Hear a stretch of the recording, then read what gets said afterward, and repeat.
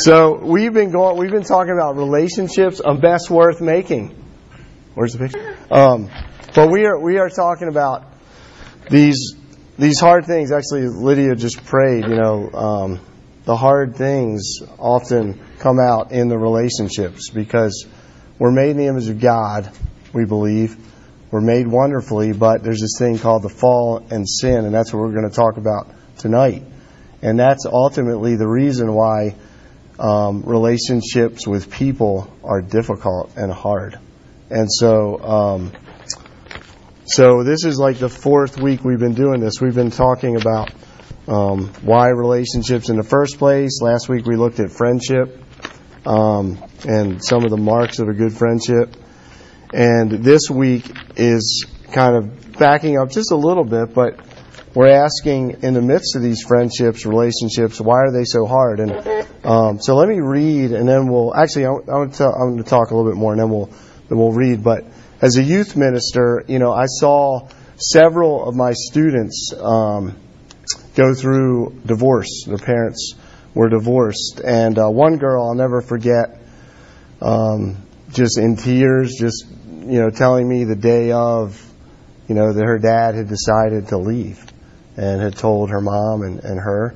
Here she was, 18 years old, senior in high school. Devastating. And there was another child in the marriage who was a little bit older. She was the youngest. And it was as if he said, I've done my duty. I've raised my kids. And now I can kind of go do what I want. And, man, devastating. And we all know that, divorce is rampant in our society. Probably some of you in here have either experienced that or have family members that have gone through that. And, sadly, even in the Christian church, it's about the same percentage as it is in the rest of the culture in America. And this family was a church family. They were at our church, but yet he refused to acknowledge this and come under the church's reconciliation process. So it's just really sad, really sad. And then, counter that with, so that's like big thing to start out with, but then even good friends can get into spats. Even good friends, even the housemates can go through arguments and petty arguments over things like household chores, and things can become even passive aggressive in those relationships if you don't deal with those things. If you don't have the house meeting and get together and say, hey, let's draw up responsibilities so that under my breath I am not kicking your butt every time I see you. But seriously, there's friendships, relationships are hard. Things get under our skin. Going on to dating and romance. If you've experienced a relationship, if you've been in any kind of dating relationship, often there can be things that come up in those relationships which reveal your heart. They reveal your idols. They reveal your stubbornness. They reveal your fickleness. And I was reminded of a Jerry Seinfeld episode. Is there any Jerry Seinfeld people that still watch the reruns out there? Okay, kind of. Anyway, you guys should watch it a little bit. They're pretty interesting. But there was one episode where Jerry was dating this woman named Gwen, who he'd met at a party, and the episode was this idea that she was two-faced, because depending on the viewer's anger, sometimes she looked like a model, like awesome, like this girl's hot, it's amazing, and then other times she was like, who is that? Like like this woman, very, very ugly. And so in the episode, of course, Jerry is showing all these little things, but you know what? Actually, that is a very big thing. Guys and girls get together, all of a sudden, everything's on cloud nine, and then, a month or two down the road, it's like, well, I don't really like you. I don't really like the way, I'm not attracted to you anymore. And people break up. It's heartbreaking. The fickleness of our heart comes out. The fickleness, the selfishness. We see the flaws. We want to run. And so, dating relationships, the romance thing is hard. Parent-child relationships. Okay? parent-child relationships. Think about that, the difficulty of that. In fact, this is several years ago, but there was a Washington Post article that I read about the Montgomery County soccer team, Legacy 13. Hopefully none of you in here was on that team. But the parents were given a 2-game suspension from being on the sidelines of the game. This was a girls' soccer game. Okay? Why? They had to sit 300 feet from the sideline on a far away hill because they used aggressive behavior, berating a referee at a previous game and belittled his daughter all the way to the parking lot, yelling at her, simply because they didn't agree with an offside call during the game. But what's going on in the heart with this incredible behavior? Is it just your kid out there that they're enjoying play soccer and enjoying that? No, it's the parents basically putting their whole identity on this child who is playing. Okay? I will succeed, I will be considered a successful mom or dad if my child meets this standard. Okay? So, and this is in the parental relationship. In fact, the league's disciplinary board talked about because the parents would pay the money and continue the bad behavior. They continued to take this strong stance, and so they said this is unacceptable and you can't come out here. But ultimately, what's going on with people is idolatry, trying to live through their children. And when there was a bad call, they couldn't just say, you know what, that was a bad call, but I can live with myself and I can live with my child. Instead, they had to go after the referee and his daughter. Dick Keyes wrote this quote. In fact, it's probably down further. Sorry. He said this: people tend to rest much of their security, purpose in life, their very identity, on something or someone that is ultimately unable to bear that burden. Why are relationships so hard? Because we make idols out of people. Okay? Whether it's, parents, spouse, children, family, boyfriend, girlfriend, friend, whoever it is. We tend to say, hey, I'm putting everything on you. And when we do that, we are saying to some extent that you are my Savior. And people are not meant to be able to stand under that pressure. And so what happens when people don't meet our expectations, because we have these inordinate expectations, things crumble. What's the problem? Is it with them? No, it's with us. It's with our own hearts. And so we're going to see where this all came from. It all stems from Genesis 3. So let me just read this. In fact, could somebody read this for me? That'll save my voice a little bit. 1 to 21. Anybody be willing? Ashley, go for it. Now the serpent was more crafty than any other beast of the field that the Lord God had made. He said to the woman, did God actually say, you shall not eat of any tree in the garden? And the woman said to the serpent, we may eat of the fruit and of the trees of the garden. But God said, you shall not eat of the fruit of the tree that is in the midst of the garden, neither shall you touch it, lest you die. But the serpent said to the woman, you will not surely die, for God knows that when you eat off of it, your eyes will be opened, and you will be like God, knowing good and evil. So when the woman saw that the tree was good for food, and that it was a delight to the eyes, and that the tree was to be desired to make one wise, she took of its fruit and ate. And she also gave some to her husband, who was with her, and he ate. Then the eyes of both were opened, and they knew that they were naked. And they sewed the fig leaves together and made themselves loincloths. And they heard the sound of the Lord God walking in the garden in the cool of the day. And the man and his wife hid themselves from the presence of God, of the Lord God among the trees of the garden.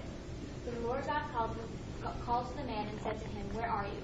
And he said, I heard the sound of you in the garden, and I was afraid because I was naked and I hid myself.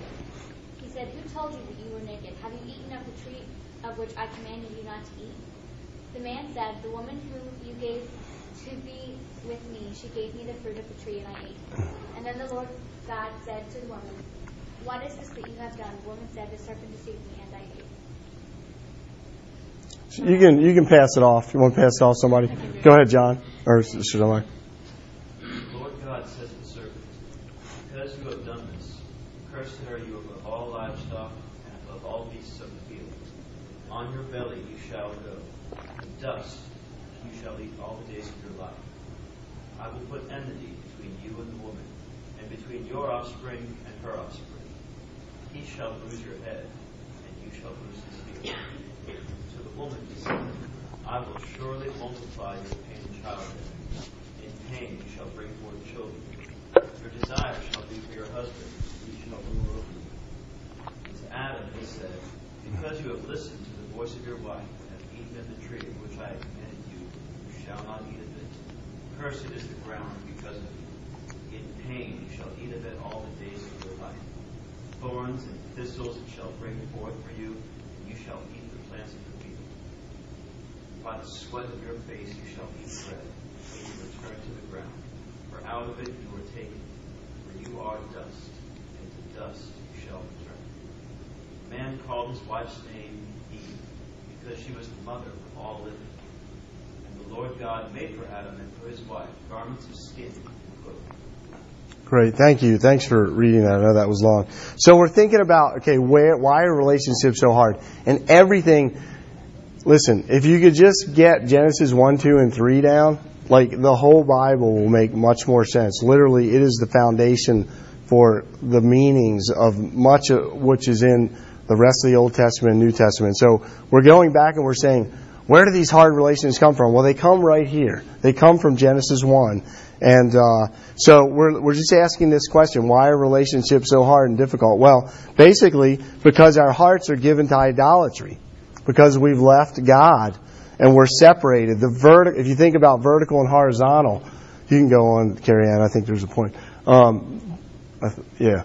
So because our hearts are given to idolatry, basically if you think about a relationship with God as a vertical to God and then horizontal to each other, this big line to God has now been severed. It's been separated by what has happened here when Adam and Eve chose to eat of the fruit. And so what Tim Keller calls this is the original worship disorder. This is the original worship disorder that takes place. Another name for sin is simply idolatry or worship disorder. Instead of believing in the God who created them, loved them, planted them in this beautiful garden, gave them everything under heaven and earth, they said, there's just one tree that we would like instead of everything else. We know you said that, but we're going to do our own thing. And so what happens is autonomy. They decide to go at life their own. And so what does Eve do? Well, the serpent comes to her and challenges her. I want to make this point. She challenges her particularly with God's word. She says to her, did God actually say, you shall not eat of any tree in the garden? Did God actually say? Do you see what Satan's doing? He's attacking who God is and who His Word is. And so this is, and just kind of a side note, those of you who've been around RUF, we spend a lot of time in the Bible. Because we believe that God has actually spoken in His Scriptures. And He's given us knowledge about who He is, who we are, why relationships are so hard, life. And He's the author of our faith. And so it would be normal if you were driving a car and it broke down to look at what? The manual, okay, in the glove compartment, because those are the people, unless you're Volkswagen, those are the people that wrote that manual, okay, and they're going to tell you what to do with that car. Well, likewise, that's the Scriptures. So to some extent, Satan, you know what he's doing? He's attacking God's Word.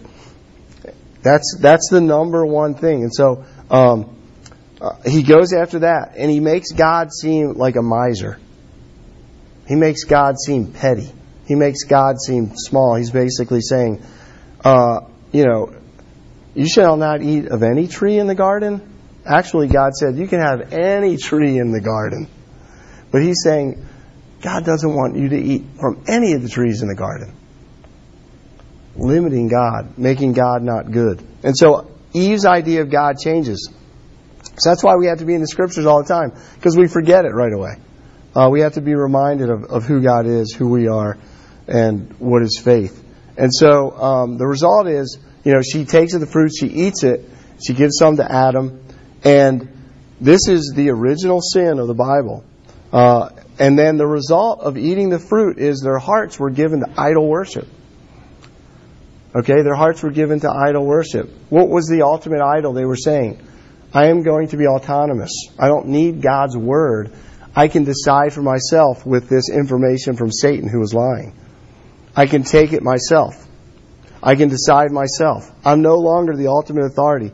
Or God's no longer the ultimate authority. I am the ultimate authority. I can decide. The problem is, Adam and Eve were finite. They were creatures. And God is infinite, infinitely wise and good. So, false worship became worshiping themselves, worshiping what they wanted. And so, this is the worship disorder that is going on. Their problem is now our problem. Because we fell with Adam. And our hearts are the same way. They're given to idolatry. In fact, in Romans 1, I didn't put it here, here's what Paul says. He says, for although they knew God, they did not honor Him as God or give thanks to Him, but they became futile in their thinking, and their foolish hearts were darkened. Claiming to be wise, they became fool, and they exchanged the glory of the immortal God for images resembling mortal man for themselves, for creatures, creeping things, because they exchanged the truth about God for a lie and worshipped and served the creature rather than the Creator. So this is what our hearts do. This is the worship disorder. It started in the garden with Adam and Eve. The very first sin was a worship disorder. I'm going to trust myself instead of God's word. I'm going to trust what Satan said. Ultimately, I'm going to decide myself. Autonomy. Again, outside of God. So the hearts are changed, and everything changes. They run and they hide. And so the application to relationships is that, so what do people exchange for God now? Well, one of the major idols we exchange is the relationships.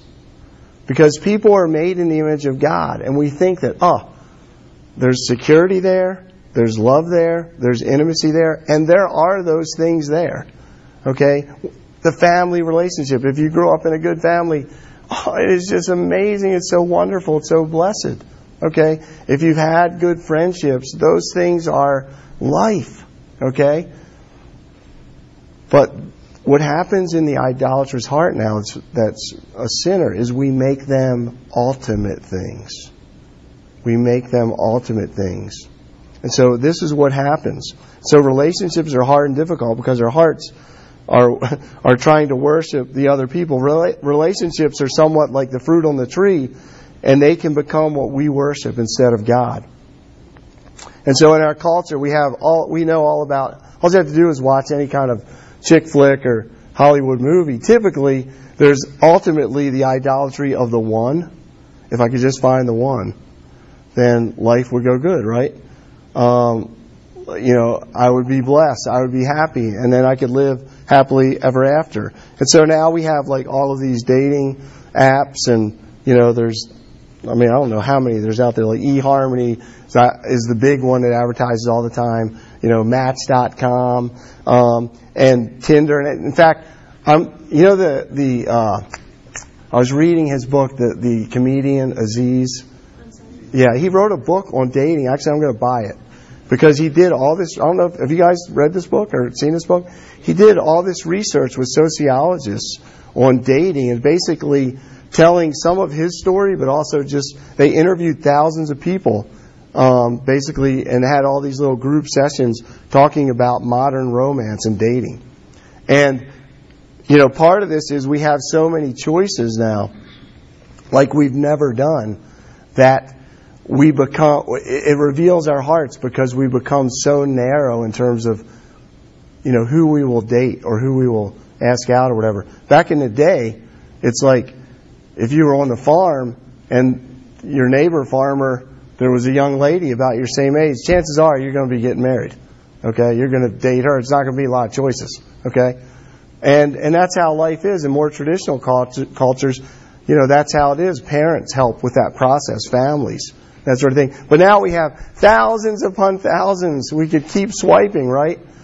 Is it swiping left or swiping right? Or whatever. But we become paralyzed to choice because we're looking for the one. If they could only meet every need of me, then everything would be great. Well, that's relational idolatry. That's controlling us.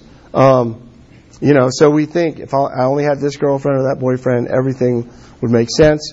People do this with marriage, even after they get married. They think that, hey, if I could just be married, then life will make sense. I'll have a family. I won't have to worry about anything else. I'll cross that threshold and life will be good, happily ever after.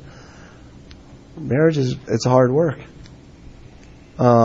Children, if I could only have a child, then everything would be right. And so people become the source of our idolatry in many ways. People are good, wonderful, they're God's gifts to us to be loved and to be served. But in relational idolatry, we make them the ultimate things in our life. And so the Lord says, hey, seek first my kingdom and His righteousness. Seek me. Seek the vertical relationship. And guess what? I am going to give you everything you need. I'm going to make your heart so full of my love for you. I'm going to give you the capacity then to serve other people. You might never get married. Okay? It's okay. You'll be filled with God's love. You'll be able to serve people, love people. You'll be satisfied. You won't have this ultimate thing that you have to attain to for the world to say, hey, you've made it. Or your own mind to say, hey, you've made it. So this vertical relationship has been broken. Second thing is this. Sin has made us ultimately selfish. Because since the fall into sin, our relationships have been power plays of selfishness. So as you look at the passage here, the first thing you see is hiding and blaming. Okay? Hiding and blaming. There's blame shifting going on. God comes to the man. He says, hey, listen, the woman you gave me, the woman over here, she's the problem. She gave the fruit to me and I ate it. He's even blaming God. Okay, he's blaming the woman and he's blaming God. And so then the Lord goes to the woman. The woman blames the serpent. The serpent deceived me and I ate. There's no owning up of responsibility. It's all hiding. It's all self-protection. They're hiding from God. And so their MO, so to speak, is to run away from each other, to stay to themselves in fear and in shame and try to figure out life on their own. Try to figure out life on your own. That's a hard place to be. It's a hard place to be. And this is one of the things this was written like thousands of years ago. Is this not true today? It's just not true that we still live with shame, guilt. We try to control, we try to manipulate people. This is our world. This is how we operate. This is biblical reality. Why do I believe in the Bible? It's because God said so, but it also fits with reality. It's like the key that unlocks the reality. It actually speaks to us deeply about this is how life is. And so then God gives this curse. And the curse is all about the fact that these male and female relationships are affected. Why are marriages so hard? Why are relationships so hard? Part of it is in verse 17. To the woman he said, I will surely multiply your pain and childbearing. In pain you shall bring forth children. So this child-mother, the parent relationship is going to be painful. Families, having babies are painful. It's sacrifice. It's physical. It's emotional. It's going to be difficult. It's going to be hard to raise children and to care for them because now you got two sinners or more living in the same household. The marriage will suffer. To the woman, the bent of her heart. Right here, it says, your desire shall be for your husband, and he will rule over you. And so this word desire in the Hebrew is this idea of an inordinate desire. So basically what's going to go on in the man and the woman relationship is the woman is going to try to control. The woman is going to try to manipulate. And it's the same word that's used for sin is crouching at the door and desires you. Okay? But you must master it. Husbands will struggle with what? Domineering rule. Instead of serving and loving, their wife, the woman. Now it's going to be this aggressive, domineering role. And so this is the curse of sin, because you got two sinners trying to figure out life outside of God's purposes. It's all about like domineering, manipulation, and just power plays. Doesn't sound too good, does it? Here's another 80s reference. Pat Benatar. She had a big song called "Love is a Battlefield." YouTube it tonight. It's a cool video. But love is a battlefield right here. It started in Genesis 3. And part of this, too, goes back to Adam and his silence during the whole temptation thing. Where was Adam in the midst of the garden when the serpent came in? Was he in the treehouse playing Xbox? I don't know where he was. But for some reason, he was not there to like say, hey, like, let's not believe the serpent. He hook, line, and sinker. And so we see this battlefield in our relationships now. We struggle with friendships. We struggle with misunderstandings. We struggle with communication problems. We struggle with controlling or manipulating one or the other. It all stems back to this. The whole guy-girl rejection mess, that happens. If you do ask somebody out and they say no, typically it's not like, thank you for telling me, I'm your friend anyway. Typically it becomes this manipulative power play that is really wrong, and not respecting the other person, not treating the other person like a woman or a man made in the image of God, a brother and a sister. And so this happens in the church. This happens with Christians. It's not just out there or whatever.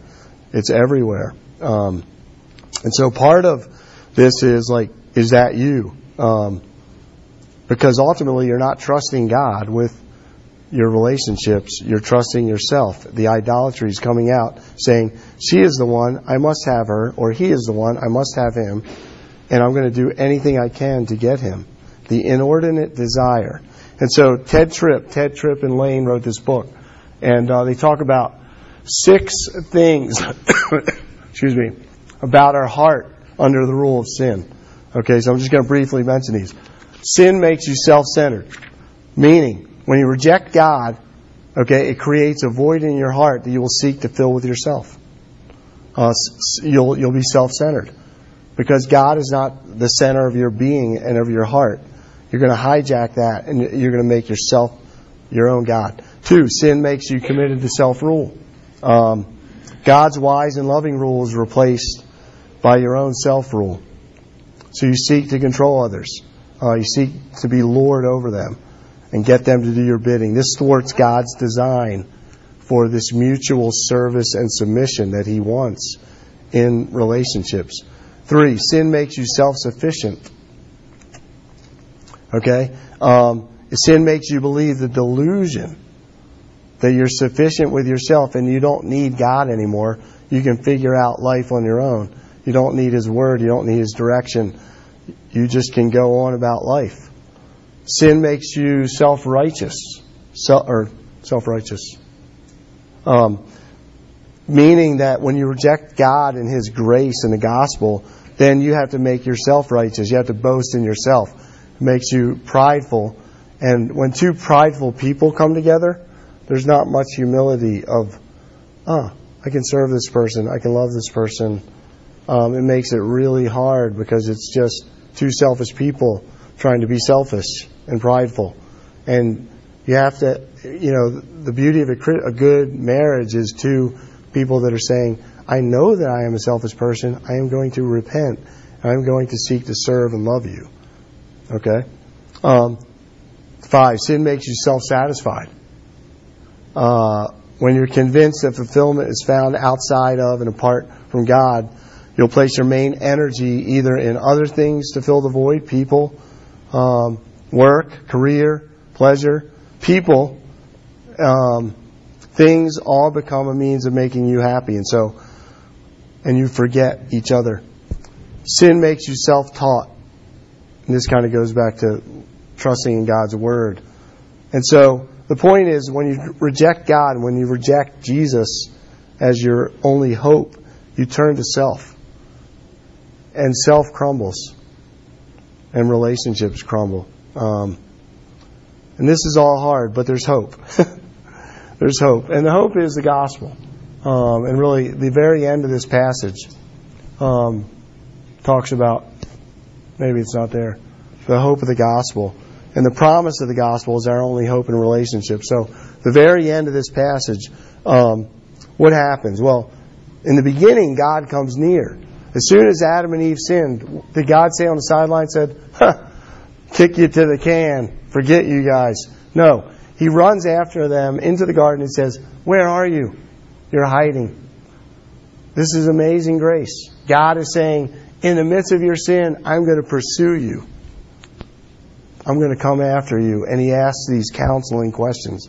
Where are you? Like, let's commune. Let's talk. Let's be reconciled. This is the kind of God we have. So no matter where you are, if you're feeling like, man, I've rejected God, I'm running away, all my relationships stink, I'm like, I am this person, which I am. We have a gracious God who runs after us, loves us, and He gives us this promise. And so in the midst of this curse, God says this in 15, I will put enmity between you and the woman, and between your offspring and hers offspring. He shall bruise your head, you shall bruise his heel. That's it.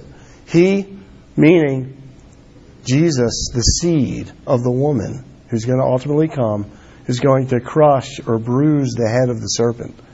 And the serpent shall bruise his heel, meaning that the serpent will not give a deadly blow to the Messiah or the seed. All the theologians agree that this was the first picture in an acorn seed of the gospel in the Old Testament. That the Lord was saying to the woman, through your seed, someone is going to be born who's going to deal with the serpent and sin and death. And so really, ultimately, through the entire Old Testament, you have this unpacking of where's the seed going to come from? Abraham, Isaac, Jacob, all the way through the children of Israel, ultimately to Jesus. And Paul says in Galatians that was the seed. The seed was Jesus. He was the one who was born. He's the one who conquered death and sin and Satan on the cross and killed him, so that we might be restored to God and have hope. Do you think Adam and Eve believed it? Yes. You know why? Because Eve, when the name of Eve is because she was the mother of all living. So they're already saying, hey, Eve's name, she's going to be the mother of all living. Like, even though we are under the curse of death, there's one that's going to come, and she is going to be the mother of the living, the one that's going to live. And then we have 21. Look at this. Look at this seed shadow right here. And the Lord God made for Adam and for his wife garments of skin and clothed them. So here's God's first sacrifice in the Bible to cover them for their sin. What does that sound like? Well, in the gospel, when Jesus died on the cross, His righteousness covers us from our sin. His blood, His sacrifice is what makes us acceptable to God. So God is restoring Adam and Eve here through this sacrifice of these animals. This is the very first sacrifice in the Bible that points all the way to the cross. So what is the hope? Well, the hope is a God that loves us, gives us grace, and restores us and doesn't leave us in our sin, and gives us hope for relationships. Now, the sad thing is, in Genesis chapter 4, we have the first family murder. 2 brothers get together and murder each other. So there's a lot of work to be done, okay? But even in the midst of this, God's grace continues on. And so, if you're weary, if you're worn out in your relationships, and you feel guilt and shame, and we have a God of grace who loves relationships, and He especially gives a lot of grace for relationships and marriage and friendship, because He is a God who is a friend. Let me pray for us. Lord, thanks for being able to think about your word tonight and the difficulty of relationships, Lord. We are a mess. But we thank you that we have a Savior who doesn't leave us outside in the cold, but runs after us, gives us His grace, ultimately gives us Himself in Jesus, taking our sin upon Himself, dying, rising, welcoming us into His new family. So we praise you for that. And we pray in Christ's name. Amen.